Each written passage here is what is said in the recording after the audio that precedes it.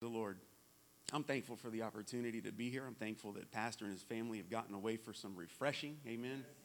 It's been long overdue. I'm going to give you so much Bible tonight. We're going to pray before we begin, and we'll just go from there. Amen. So if you would, just lift your hands unto the Lord. Let's ask him to have his way. I want everything we do to be done in a submitted fashion, Lord. We honor you. We give you thanks. We give you praise, and we welcome you into this service. And Lord, I certainly welcome you into my mind, into my heart, and into my mouth, that you might declare your truth to your people, that their ears would be open to receive what we're going to hear. It is the Word of God. It is the truth. It is unfailing. It is unending. It is unchanging. You're the same yesterday, today, and forever. And Lord, I know that you've got a word for someone here tonight, that knowledge is going to increase in us. Tonight we're going to become more aware of our God. We're going to come closer to you in Jesus' name, Lord. We thank you for what you're about to do in our midst. And somebody say, praise the Lord. Praise the Lord. And somebody say, tablet gets a working. Bless the slow internet, Lord. Praise God. You can be seated. As soon as this thing decides to work, we'll go to work. It's eating into my time. I might have more than your mind and your posterior can handle tonight. Amen. Some of you will catch that on the way home. Thank you, Brother Milton. Come on, internet. Well, praise the Lord. We're going to go without it for now. Tonight, if you saw the text that came out this afternoon, we are obviously going to be talking about the oneness of God. There is nothing more near and dear, I don't think, to my heart than that simple thing right there. We say it's simple, but it's really not that simple, amen? If it were that simple, there'd be a lot of people that got it that don't seem to get it. Praise the Lord. We're getting there, folks. Maybe. That's what happens when you go from one Wi-Fi network to the other, I suppose. There it is. Praise the Lord. Not it.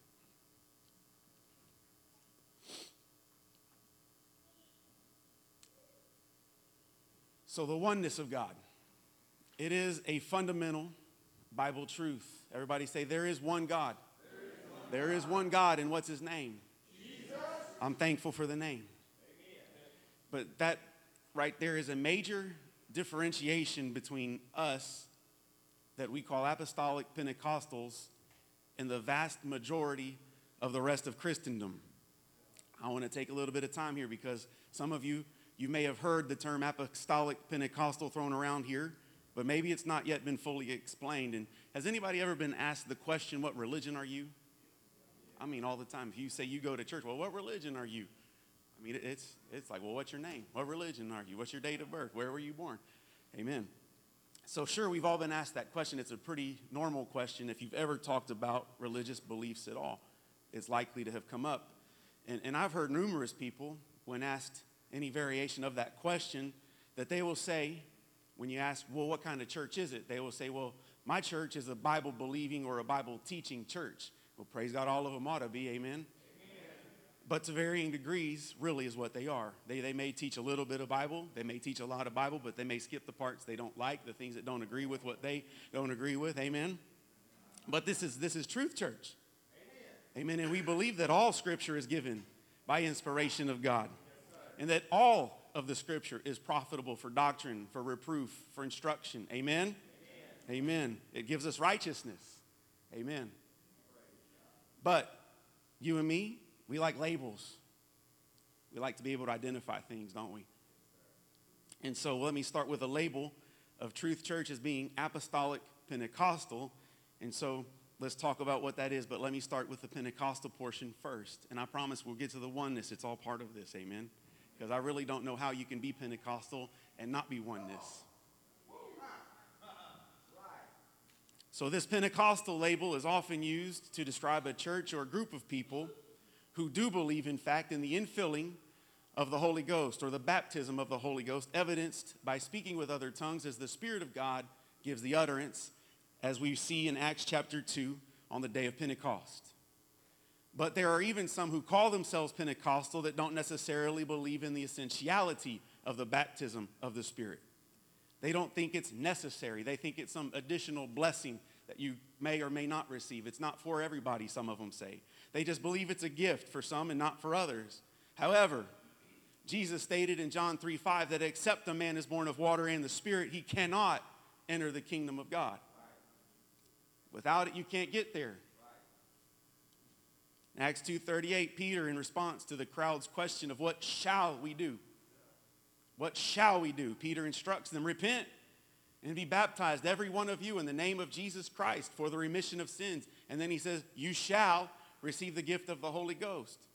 You know, we read a lot of shouts and shout nots in the Bible. Those are called commandments. So when Peter says you shall receive the gift of the Holy Ghost, that's a commandment. Amen?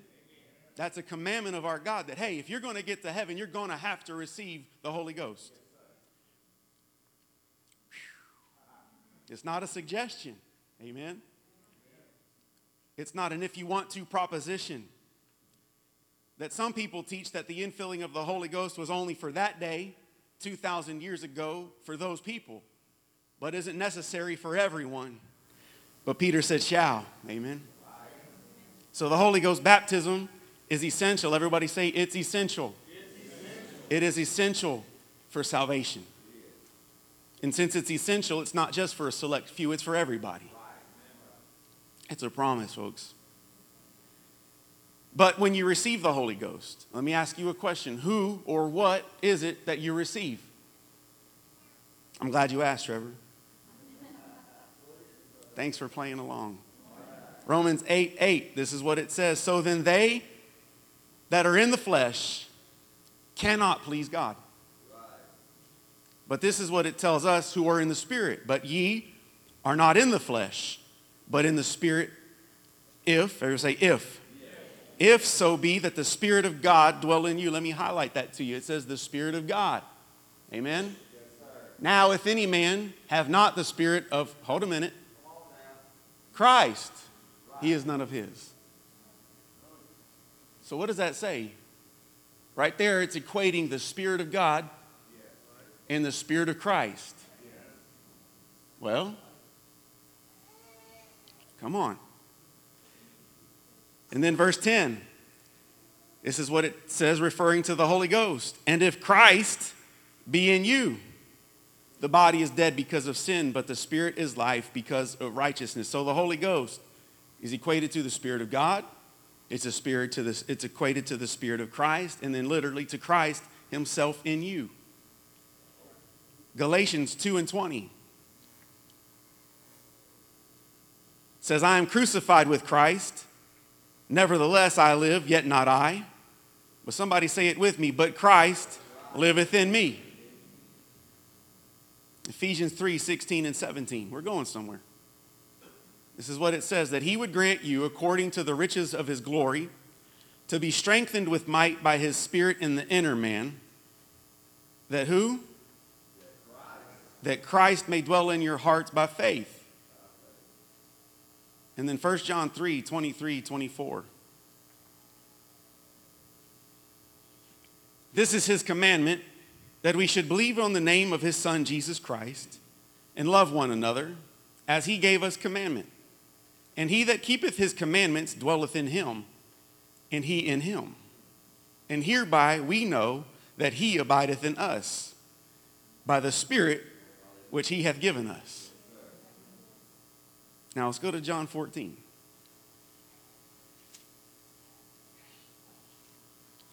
I'm thankful for media people. Thank you, Brother Gary. Verse 6, John 14, verse 6. Jesus tells Thomas, I am the way, I am the truth, and I am the life. Now, put a little placeholder there in your mind. So Jesus just declared that he is the truth. Someone say, he is the truth. Amen. Verse 8, there's another inquisitive disciple that comes to Jesus named Philip. And Philip asks him, well, show us the Father, Jesus. It'll suffice us. This is what Jesus says, starting with verse 9. Have I been so long time with you, and yet hast thou not known me, Philip? He that has seen me has seen the Father. How sayest thou then, show us the Father? Verse 10, believest thou not that I am in the Father, and the Father in me? The words that I speak unto you, I speak not of myself, but the Father that dwelleth in me, he doeth the works. Verse 11, believe me that I am in the Father and the Father in me. Now, Jesus is in the Father and the Father is in Jesus. And how is that possible? Well, they're the same. Let's look at verse 16. This is what Jesus says. He says, I'm going to pray the Father, and he shall give you another comforter, that he may abide with you forever. And then remember, Jesus said, I'm the truth. Verse 17, even the Spirit of truth. So this comforter that's going to come is the Spirit of truth. So if I die and my spirit remains, that's the spirit of Jonathan, amen? But if Jesus dies and he leaves a spirit behind, that's the Spirit of Jesus, is it not? So if the truth dies and leaves behind a spirit, that's the Spirit of truth. Amen. So this comforter, a.k.a. the Spirit of truth, a.k.a. the Holy Ghost, amen, a.k.a. the Spirit of Christ, the Spirit of God, Christ in you. This is what Jesus said, I will not leave you comfortless. I'm going to send somebody else to go to you. No, that's not what he said. Brother Trevor, what did he say? I won't leave you comfortless. I'm going to come to you. Now, you're not ready for this. You're not ready. The word comfortless is a Greek word. It's going to sound familiar when I say it. It's called orphanos. So what did he say? Hey, I'm not going to leave you orphans. Woo, I feel the Holy Ghost.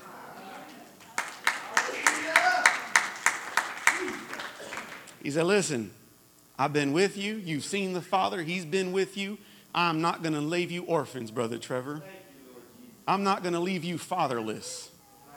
How could the Son say that about being the Father? Because he is the Father. Jesus said, you've seen me, you've seen. Now, I look a lot like my dad. I do. Ask my wife. I look a lot like him. When I'm 70-some years old, she knows exactly what I'm going to look like. There will be no surprise. I'm gonna shrink to about this height. I'm going to get a little pot belly, and it's just going to be what it is. I'm going to still be bald, though. That's not going to change. I'm going to still be bald. I promise this is not coming back. But she knows. But I can't say that when you've seen me, you've seen my Father. When you've seen me, you've seen someone that looks a lot like my Father, that even acts a lot like my Father. But I can't say you've seen him until you've seen him. But Jesus can say, when you've seen me, you've seen my Father.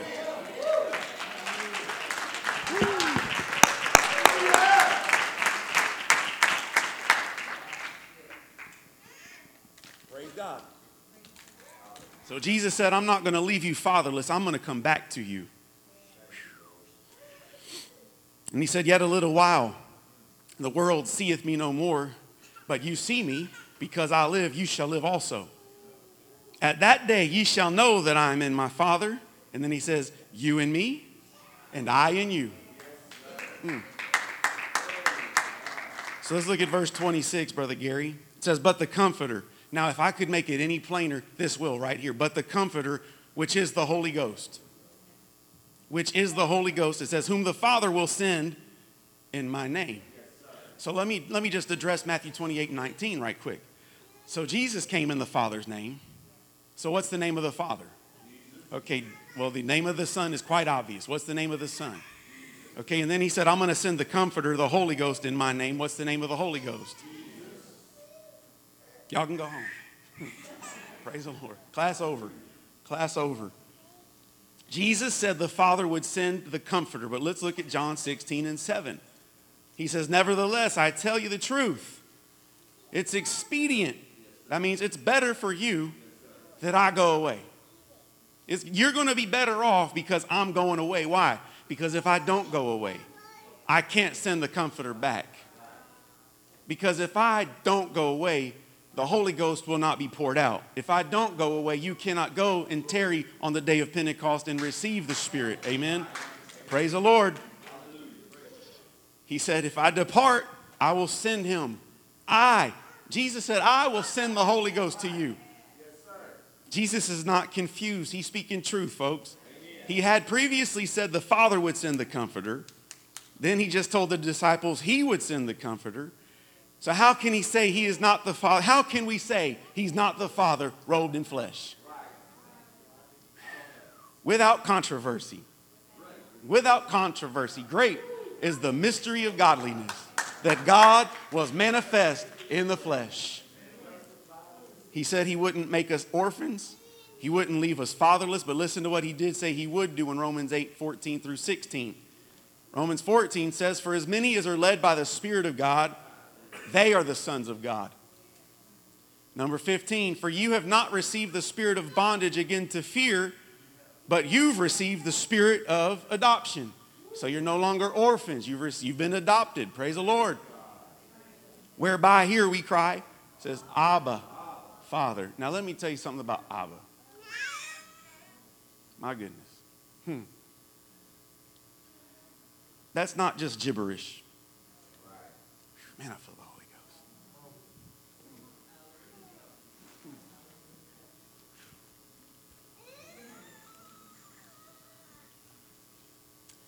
It's a Hebrew word. So if I was to say father in Hebrew, I would say Av, A-V. But the word, that would be redundant with father, father, right? If I said Av, father. But that's not what it says. Abba is what a kid in an affectionate manner calls their dad. Out of relationship. A little kid would go up to their dad, and it's like Amelia calling me daddy. So it's when you get the Holy Ghost, you lift your arms like a little kid reaching up for daddy. It's only by the Spirit that we're able to call him daddy. And then what happens? Verse 16, it says that the Spirit itself then bears witness with our spirit that we're the children of God. Could it be that your first utterance in tongues is crying out, Daddy? Daddy. I love you, Daddy. Everybody say, I'm Pentecostal. Say, I believe. The Spirit is essential. But it's that Spirit that adopts us. Amen? That's why we call each other brother and sister. You know, it's interesting when you read Matthew, the beginning of the chapter, it gives 3 segments of generations, these genealogies, right? And there's 13 in each of them, actually, except for if you count the last one. It ends with Jesus and it stops. Why? Because it doesn't keep going further. Why? Because Jesus didn't really have children. He had brothers and sisters.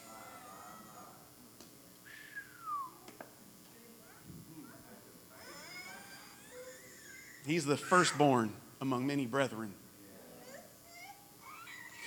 All right, so we've addressed Pentecostal. Let's talk about apostolic. Amen? Amen. So what does that mean? So, we always tease Genevieve because that's kind of her answer. Oh, I love having a preteen. Help me, Jesus. So the simple answer, though, is that we adhere to the apostles' doctrine. And where do you find that? Well, the book of the Acts of the Apostles and the epistles that the apostles wrote. Amen? So, but what it also means is, at the core, we believe the same thing that the apostles believed. Well, who were the apostles? Well, the apostles were one God Jews. So we can't separate ourselves from that doctrine. Perhaps aside from our stance on modesty and all that entails, and our views on gender distinction and dress, I'm not sure that there's anything else that makes us more different than other Christians than our belief in and adherence to the oneness of God. As a matter of fact, so uncommon is this belief in one God that most Jews consider Christians to be idol-worshiping polytheists, which means we worship multiple gods in their opinion because of Father, Son, and Holy Ghost. I was acquainted with a man at work. He was a devout Jewish man. I mean devout. Wore the kepha on his head, wore a tzitzit everywhere he went. Totally covered. And I'll discuss that maybe another time if God wills. But what it is basically it's an outward sign to those around him of his belief. I mean, so one day I just approached him because I knew what that was. I knew what it meant. And I said, hey, man, I really admire your faith. That's great. And he was shocked because, he's, who am I, I said, no, I really admire you because you're standing firm on your beliefs and what you believe in. That's great. I admire that. I respect that. And so basically, we began to discuss a little bit and talk, and I piqued his interest because I said, nah, I'm not like most Christians you've ever met. And he's like, how so? And I said, well, I know you think that I worship 3 gods, at least. And he kind of chuckled a little bit and said, yeah. I said, I don't. I said, I believe in Hear, O Israel, the Lord our God is one Lord.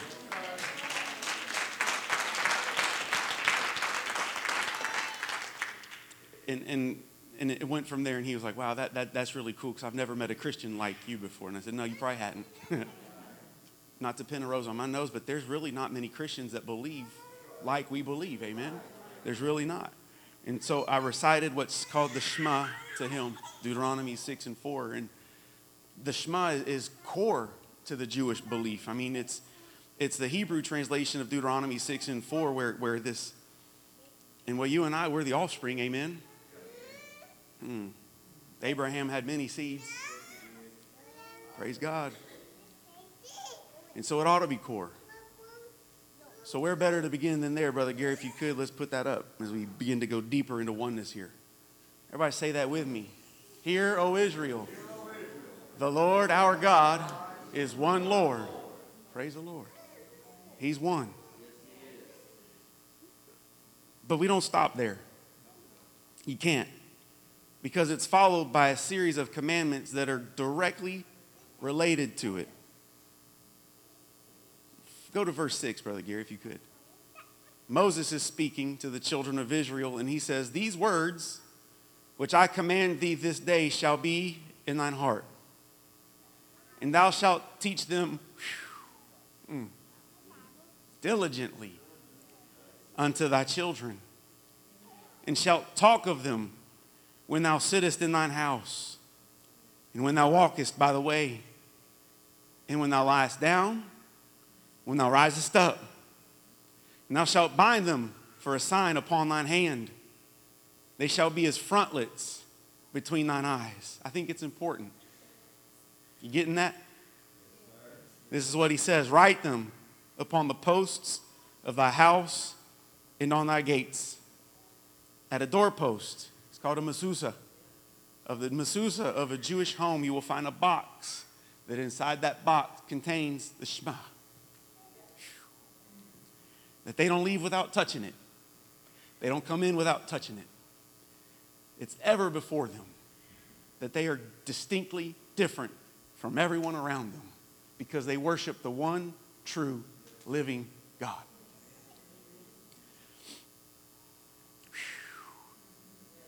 Now, Brother Gary, if you could do the Hebrew version. I want you to see something here. Now, we read backwards. They don't read backwards. Hebrew became before English, amen? So we read backwards. So we start over here for them, for Hebrew. I'm going to read the top line going that way and the bottom line going this way. And what that says is Shema Israel. Adonai Eloheinu Adonai Echad. Now, you'll notice if you look closely, I'm sorry for the bad picture. It's the best I could do. But you'll notice in the first word, Shema, in the last word, Echad, there's 2 letters that look different than the rest. Do you see that? Now, you can only write Hebrew verses if you've been trained to do so. And everyone that's trained to do so is taught to do them just like that when they write this verse on purpose. Because when you take that last letter, it's called Ayin, which literally translates means I, but it's Ayin. And that one over here looks like a backwards 7 is called, or it looks like a 7 is called a Dalet. When you put an Ayin and a Dalet together, it makes a word. And that word is Aid. We would write it A-Y-D, but it's Aid is how you pronounce that word. And what that means is, you put those letters together, it means witness. Whew. Me too, Brother Trevor. That in the Shema, in the greatest commandment, there's a commandment built in to be a witness. Why? Because you're the only people that worship one God. And you're to be my witnesses, he said. Amen.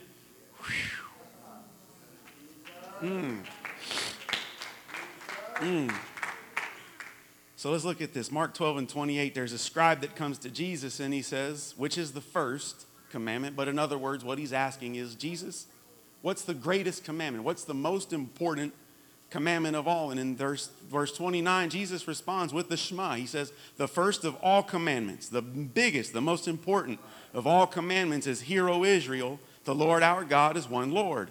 But in English, we don't miss it because it doesn't sound like a commandment. The issue is, of course, translation from Hebrew to English.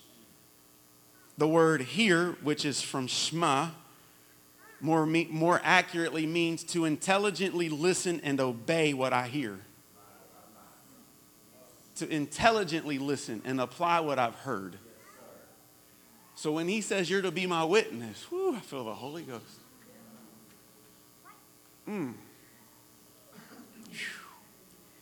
So what this means is, what I'm not only going to hear with my ears, but I'm going to engage my brain and integrate my heart and involve my body in my worship.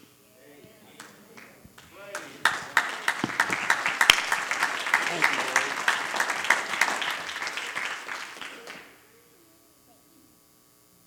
So Shema means hear this, live this, obey this. So why is it so big? Why is that such a big deal? Because Moses is talking to a group of people that are unique in their religion just as I am. Their religion isn't mere religion. Their religion is about relationship. Because all of the cultures around them, think about all the ites and the kites and these folks that they kicked out of the land where they were to possess. They worshiped a pantheon of deities. Multiple gods responsible for any varying degrees of things. You got one God to make it rain, one God to make it stop raining, one God to bring the cops, one God to dry it up. I mean, you name it, they had a God for it. Various things that they were responsible for. And so in their eyes, if you will, Israel was almost like, nah, poor Israel. They've only got one God. That's really what those people thought about Israel. These poor Israelites, how sad they've only got one God that they worship. So pathetic, you know? But in the Shema, this commandment, Jesus says, is the greatest of all of them. In fact, Matthew, Jesus says the entirety of the law and the prophets hinges upon this commandment. And what's the commandment? To be my witnesses. You could, keep that up there for just a minute. Look at those two letters.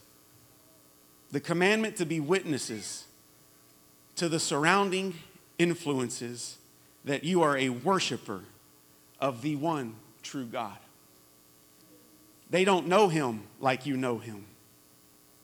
They're not in covenant with him like you are in covenant with him.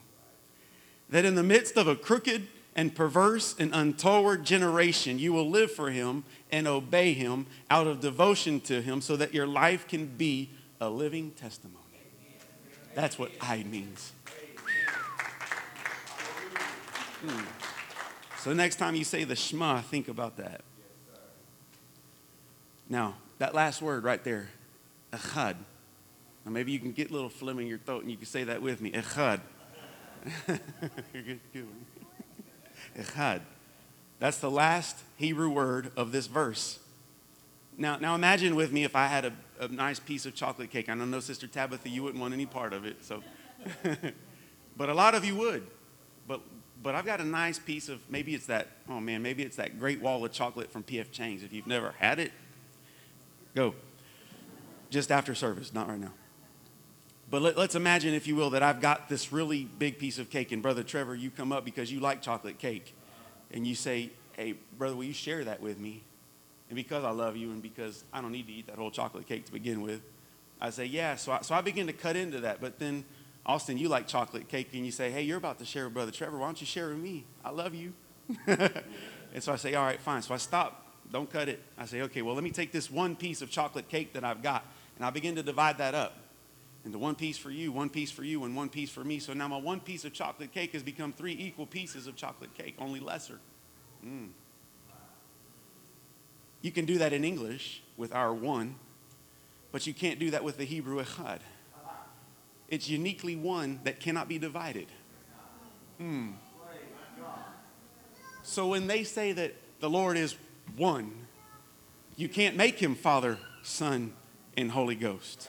You can't divide him any kind of way, whatever way you try to split it. You can't make him halves, quarters, thirds, whatever it is. He is one, distinctly one. Woo. That's why Isaiah said in 29:23 that he's the Holy One of Jacob. In 30 and 15, he's the Holy One of Israel. In Isaiah 37:15, Hezekiah prays to the God who is God alone. Let's listen to Isaiah 43:10 and 11. Here's that word again. You are my witnesses, saith the Lord. Man. My servant whom I have chosen, that ye may know and believe me and understand that I am he. Before me there was no God formed, neither shall there be after me. Verse 11, I, even I, am the Lord, and beside me there is no Savior. Now think about that. Let that sink in. There's a throne in heaven. There's one throne. There's not a junior seat next to it. Father didn't kick his heels up and say, go save him, son. That's child sacrifice, which is an abomination.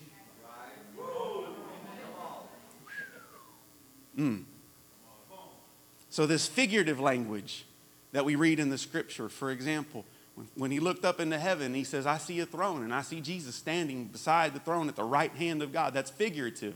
Because why? Because Jesus was given all power in heaven and in earth. So the right hand is indicative of power and authority. So what he's saying is, I see Jesus in all of his power and all of his authority. Woo. And let me ask you this.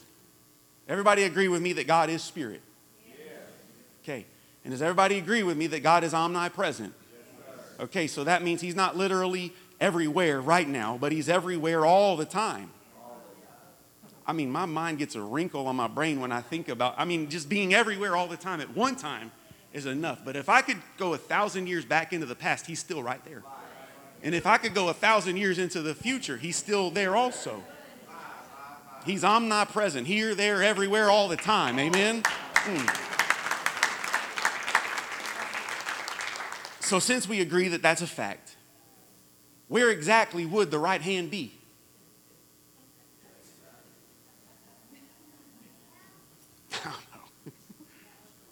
I don't know. Where is the right hand of God? It's figurative. The right hand. Listen, when you shake hands with somebody in a right hand, that's an agreement, right? But what you're saying is, I have the authority to make this agreement with you. By all the authority given me, I'm going to reach into this agreement and we're going to be bound together in that agreement. So what he's saying is Jesus had all authority and Jesus had all power and he's standing at the right hand of God. He's still got all the authority and all the power of God. Amen? Jesus, that's why he could say that all power in heaven and earth is given unto me. Let me ask you another question. If there's a father and then there's Junior, but he says, I've got all power in heaven and in earth, what about Daddy? You got a powerless God sitting in heaven waiting on Son to do everything. That's not God anymore. There's one throne, amen? And beside that throne, right hand, left hand, other hand, it doesn't matter. There is not another one. He said, beside me, there is no Savior. So think of it this, if I'm God sitting on the throne, okay, and if there's Junior's seat, and Junior was the Savior, but he says, beside me, there is no Savior.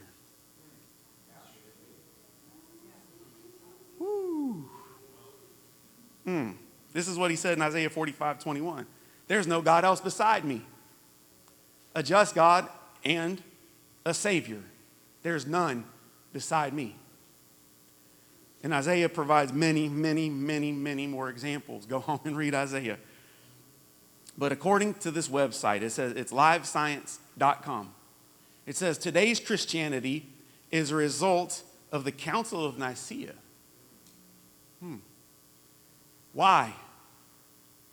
My belief would be that today's Christianity is a result of what came out of here.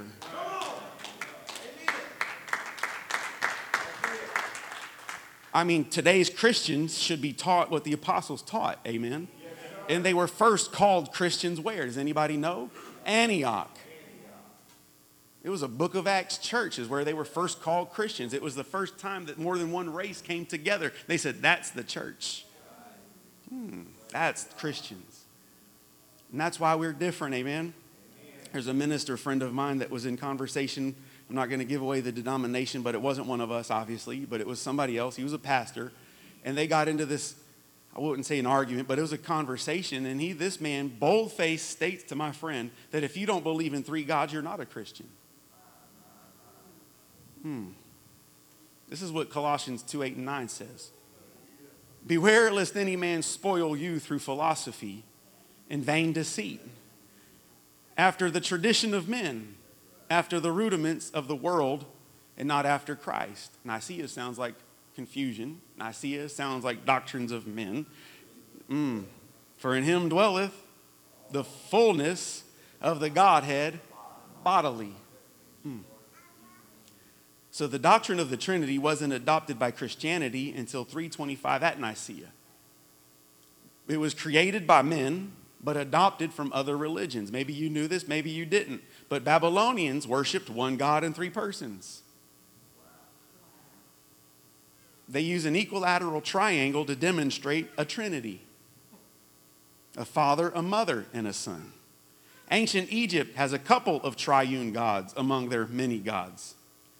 Trinities exist in Hinduism, Buddhism, Taoism, but ultimately a triune God concept in Christianity can be traced back to Greek philosophy. It was adopted into Christianity to accommodate those leaving other religions to make them feel more comfortable like they were still going to a polytheistic system. To accommodate. So they adopted a pagan religion, they adopted a pagan philosophy as a man-made doctrine using non-biblical terminology. The issue, though, is this: perspective. Amen? See, the problem with us is we're looking back. And we look through all of that Nicaea business, and we have all of these people that have been formed and fashioned by it. Rather than looking from the beginning to the end, we look from the end to the beginning.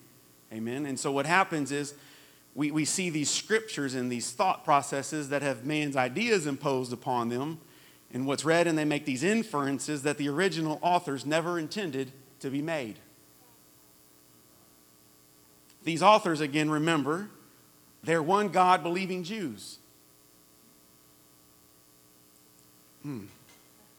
So, rather than what they've done, which is establish a doctrine from this side and looking back, and our doctrine being influenced by man's opinions, we would be better served to read Scripture through the lens that looks forward through time and allows Scripture to then mold our thoughts and mold our doctrine according to what was originally intended by the writers. And I think that that's why John begins his gospel a little different. Did you know that 90% of John's gospel is unique to John? See, Mark jumps right into Jesus' ministry. He reminds me of the starving kid at a buffet. He just can't wait to get started, and so he just jumps right in. Hey, Jesus got baptized, and here he goes on this ministry, these signs and these wonders and these miracles, and it's great. It's good. Somebody had to be first. Amen. Mark wanted to be first. Luke begins with a birth narrative about the angel appearing to Zechariah and birth of John the Baptist and the birth of Jesus. And then Matthew begins, as I stated earlier, with Jesus' earthly lineage. But John goes further back, literally as far back as we can go, because John's on a mission. His opening words hearken us, the reader, back to Genesis, in the beginning. And John says, at this point, at that beginning was the Word, and the Word was made flesh, and he dwelt among us. Would you show the Hebrew version, Brother Gary, of Genesis 1:1? All right, now bear with me. Again, we go that way. It says, Bereshis bara Elohim et hashamayim va'et haaretz. Now you try. Your turn. Haaretz. That's the earth. Okay. So we know what that says in English. Everybody say it with me. In the beginning, God created the heaven and the earth. Amen. But in English, in every other language that there is, let me call your attention to this smallest word kind of right here in the middle. It's literally in the middle. There's 7 words. It's the 4th word. It's literally the middle of the first verse of Genesis. And those 2 letters are the first and last letters of the Hebrew alphabet. Can you put that up, Brother Gary? You see them? There's Aleph up there and Tav. Remember, they go this way. So it's Aleph, Bet, Gimel, Dalet, He, Vav, Zayin, Het, Tet, Yod, all the way down to Tav. Again, your turn. You go. Your turn. I'm sorry. I got jokes tonight. So, thank you, Brother Gary. So let me ask you a question. We often will say that in Genesis 3 and 15 is the first messianic prophecy where it talks about the serpent bruising the heel, but the heel bruising the head of the serpent. We say that's the first messianic prophecy. I'm going to teach you tonight that is. That's the first messianic prophecy. Because what happens is, if you would, Brother Gary, put the Aleph bit back up. So if you could read it, if you could pretend in your mind that that's A, B, C, D all the way to Z, you would agree with me that every single word in the English language is comprised of the letters that are right there. Any single word you could make then in Hebrew is also between Aleph and Tav. So you could say that Aleph and Tav represents the word.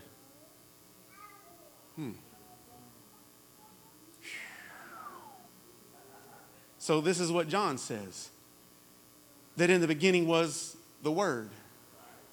In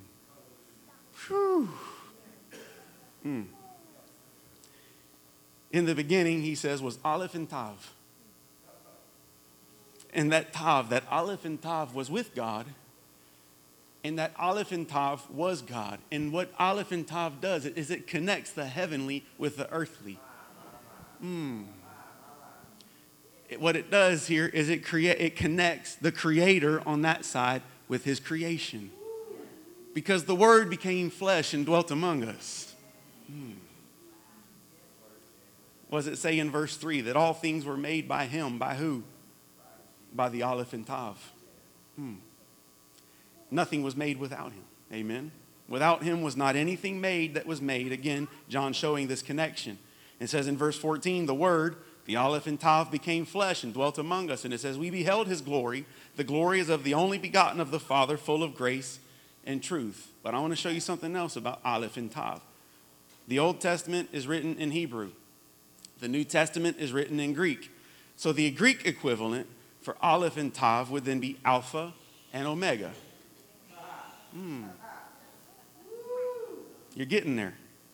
So Revelation 1:8 says, who's speaking in Revelation 1 and 8? Jesus is speaking. And this is what He says. I'm Alpha and Omega. I'm the first and the last. Words spoken by Jesus to John the Revelator, declaring Himself to be Alpha, Omega, the first, the last, the Aleph, the Tav. Not a coincidence that they're the first and last letters of the Hebrew alphabet. And I'll point out something else that's very, very interesting. Brother Gary, if you could put that Aleph bit back up. The way you see it here, the way it's written there, is basically like their official script.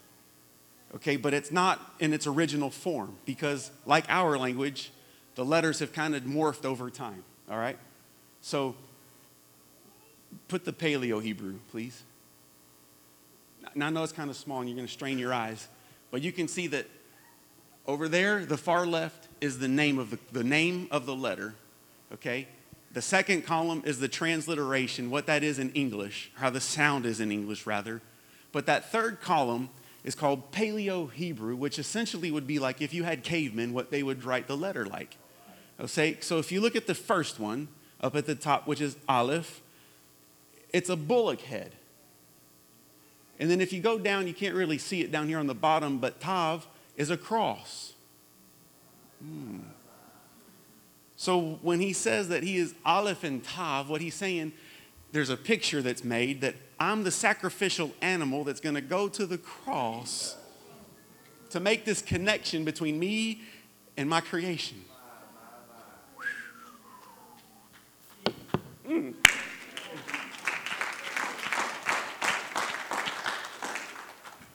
Whew. Tell me God didn't make that language.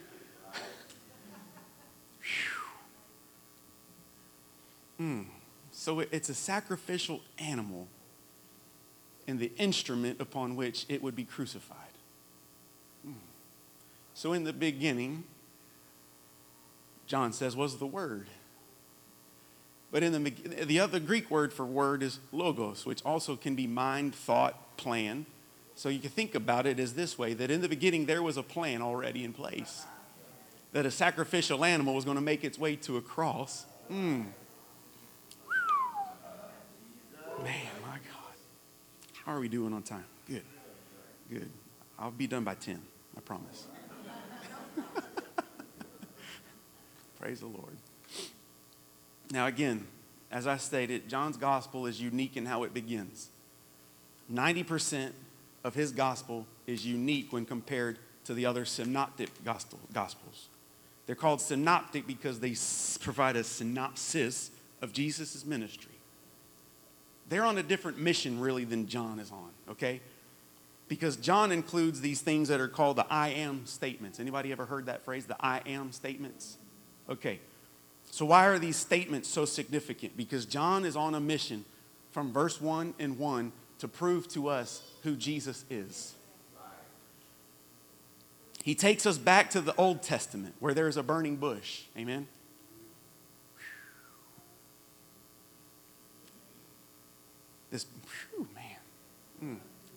This burning bush that captures the attention of Moses and it turns him aside. You ever wonder what would have happened if Moses maybe didn't ever turn aside, if it didn't get his attention? How many times we just walk by something God's trying to get us to turn aside and we don't? Just food for thought. But let's go to Exodus 3, Brother Gary. Exodus 3:13.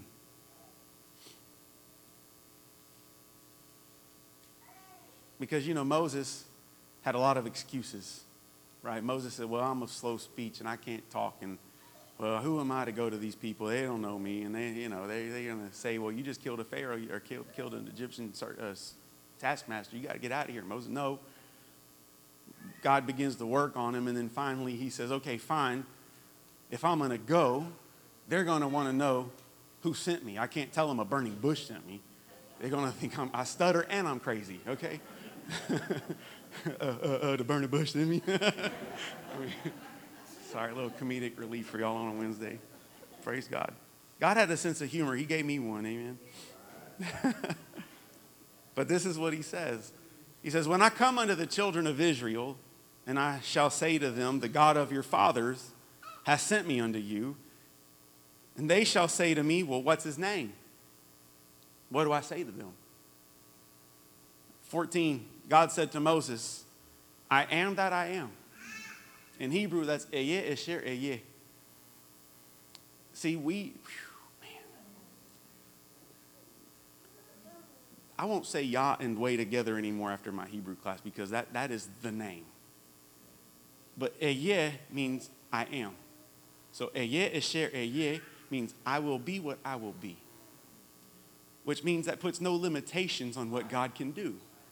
He says, I'm going to do whatever I want to do whenever I want to do it. I can and I will. Amen? So, Brother Trevor, if you say he is, that's third person. What would the first person be? I am. So he's saying, I'm the he is that he is.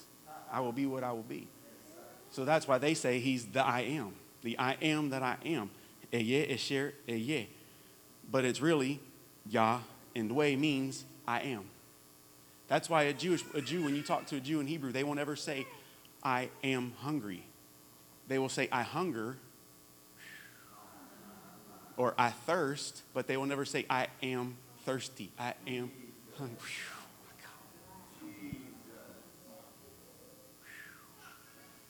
Wow. I feel the Holy Ghost. So this is what he says. Tell the children of Israel, I am has sent me to you. Then Exodus 6:3, it tells us that God was previously known to Abraham, Isaac, and Jacob by El Shaddai, simply God Almighty. It's not a name, that's a function. So there's no relationship if you don't have a name. So Moses is here being brought into this covenant relationship with a God that he now knows by name. And he says that I'm going to be known by this name for the rest of the generations. This is my name forever. It's called the memorial name, the I Am. And so in their efforts, though, in reverence to the name, you know, the commandment that says, thou shalt not take the name of the Lord thy God in vain. What that means, vain means, don't make it meaningless. Don't make my name empty. So it's simply, what they would say is Adonai or Hashem. When they see, like in your Bible, when you read and it says Lord and it's in all capital letters, that's what's written there. That's the proper name of God being translated in a way that you and I can read it. And I would say even in our Bible, you know, we throw around the word Jehovah. It's not biblical. Because there's no consonants in Hebrew. It's all vowels. And so you can't get a V sound. You can't. So what happened was the English translators took the Yah and the Way, and they took the Adonai and made it a word together to call it Jehovah because they want to be able to say the name.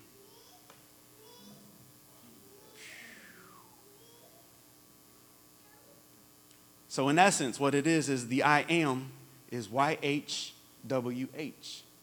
which they won't even write because that's Yah and Way. So listen, in essence, what that means is the I Am is the proper name that God gave Moses at that bush. And so when we read these things in John's gospel where Jesus says, I am the bread of life. I am the light of the world. I am the door of the sheep. My God. Somebody just worship him.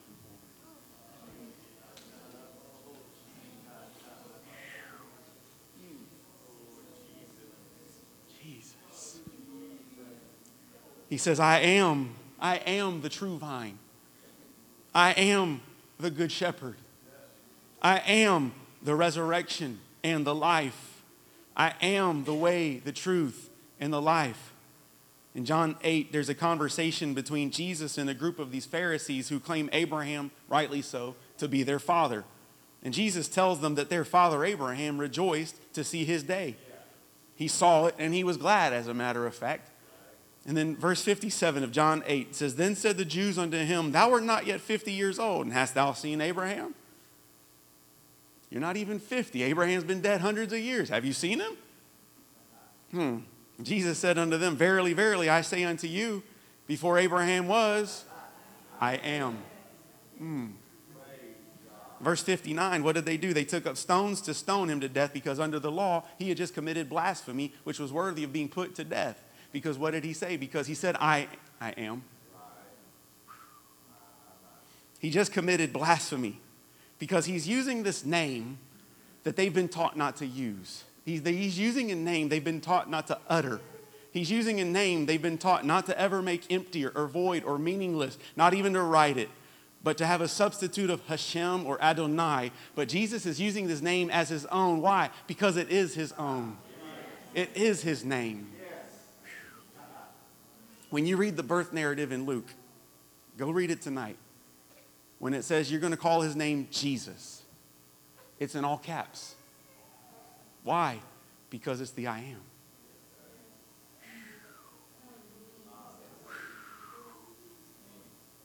am. Wow. John 8:28 says this. We're almost done. Then said Jesus unto them, When you have lifted up the Son of Man, then ye shall know that I am he. Any good Bible, the he is italicized. What that means is the he was added later by translators to make it more understandable to us, but what they've done is they've taken away meaning from the word. Because literally what Jesus said is this: when you've lifted up the Son of Man, you're going to know that I am. Let's look at John 19 through 22. Excuse me. It says, and Pilate wrote a title and put it on the cross. And the writing was Jesus of Nazareth, King of the Jews. This title then read many of the Jews, for the place where Jesus was crucified was nigh to the city, and it was written in Hebrew, Greek, and Latin, the three dominant languages of the time. Then said the chief priest to the Jews to Pilate, listen, a Jew, the chief priest comes and says, hey, you can't put that up there. And Pilate, being Pilate, says, nah, I've wrote what I wrote. It's going to be. You can't make me change it. The Greeks had no problems. The Romans had no problems. Those that spoke Latin had no problems. Only the Jews had a problem. If you could, Brother Gary, put that in Hebrew. Okay. So it goes this way. Kind of cut off. I'm sorry. It doesn't really lose its point, but it says, Yeshua HaNazarai Velemek HaYehudim. It's an acrostic. See those letters that are bolded, right? That's intentional. Because it's an acrostic. Because the way that Jews can memorize such large portions of Scripture is they make these acrostics. Kind of like if you read Psalm 119, that's all about the word. In Hebrew, verse 1 all begins, or the first stanza always begins with Aleph. The second one begins with Bet. The second one with, and it goes through their Aleph Bet, where every one of those first lines of those stanzas starts with the same letter. It makes it easy for them to memorize. And so their eyes are trained to look at the first letter of these words. And so when they look at this thing that's written above Jesus, and it says, Yeshua HaNazarai Velemek HaYehudim, they would see the first letter of these words. And those first letters would be YHWH.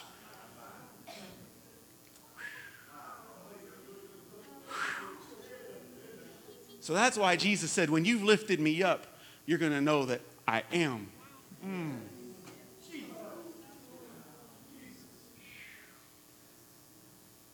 That they literally hang this man accused and found guilty of blasphemy and has the name of the I am above him on the cross.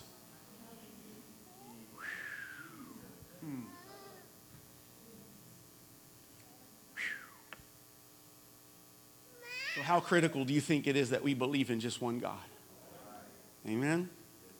Let me read John 8:24. John 8:24. Did I send that one to you, Brother Gary? There it is. He said, I said therefore unto you that you shall die in your sins. For if you believe not that I am he, again, that he is italicized in your Bible. So what it says is, if you don't believe that I'm the I am, you will die in your sins. If you don't believe that Jesus is fully God, you're going to die in your sins. Listen to what James said in 2:19. Thou believest that there is one God, thou doest well. What did Jesus say to those that had done well? Well done, thou good and faithful servant. Enter in. I think what James is saying is that you're going to hear well done so long as you believe in one God. Because this is what else he says. The devils also believe and tremble. We do well to believe in one God. Amen. Could it be that hearing well done begins with believing he's the I am? And even the devils believe in one God, and then it says they tremble. They fear him, and I'll go so far as to say they fear those that know him.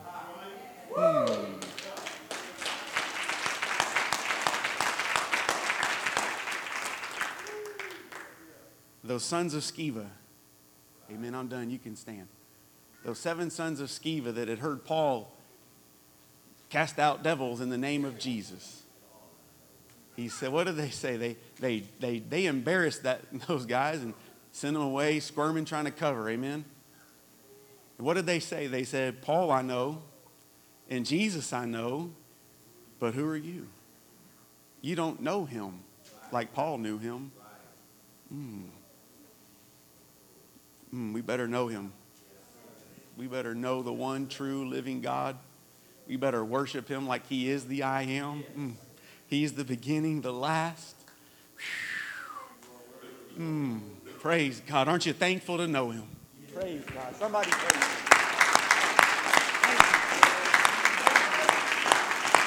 Hallelujah. Praise God. Praise God. Thank you, Lord. Thank you, Jesus. Thank you, Jesus. Thank you, Jesus. I promised I'd get you done by 10. Praise the Lord. Thank you, Jesus. Thank you, Jesus. One God, one Lord, one faith, one baptism, one Father, one God who's above all, through all, and in you all. Amen. What's his name? Jesus. Jesus. I think somebody could receive the Holy Ghost right now. Why don't you just lift your hands and begin to pray for it? If you ain't received him yet, tonight's your night. Just lift your hands and begin to worship him. I feel the Holy Ghost. He's here. He's ready to fill. We worship in spirit and in truth. We just got a lot of truth. Let's get spirit now. Thank you, Jesus. Pour out your spirit upon all flesh just like you promised you would, Lord. We worship you. We honor you. We adore you. You are King. You are God alone. There's none else. There's none beside you. You're the author. You're the finisher of my faith. Lord, hallelujah. We worship and praise your holy name. Jesus, we thank you for the truth of your word. We thank you, Lord, that you've brought us into this covenant relationship with you and that you've given us opportunity to know you, to serve you, to worship you. Hallelujah. Thank you that you've given us a name that is above every other name. Thank you, Jesus, that cancer bows at that name, that every disease bows at that name, that every turmoil and torment bows at that name. Thank you, Lord. Praise God. Thank you, Jesus. Praise God. Thank you, Lord. Somebody say, praise the Lord. Praise the Lord. Y'all are dismissed in the fear of God.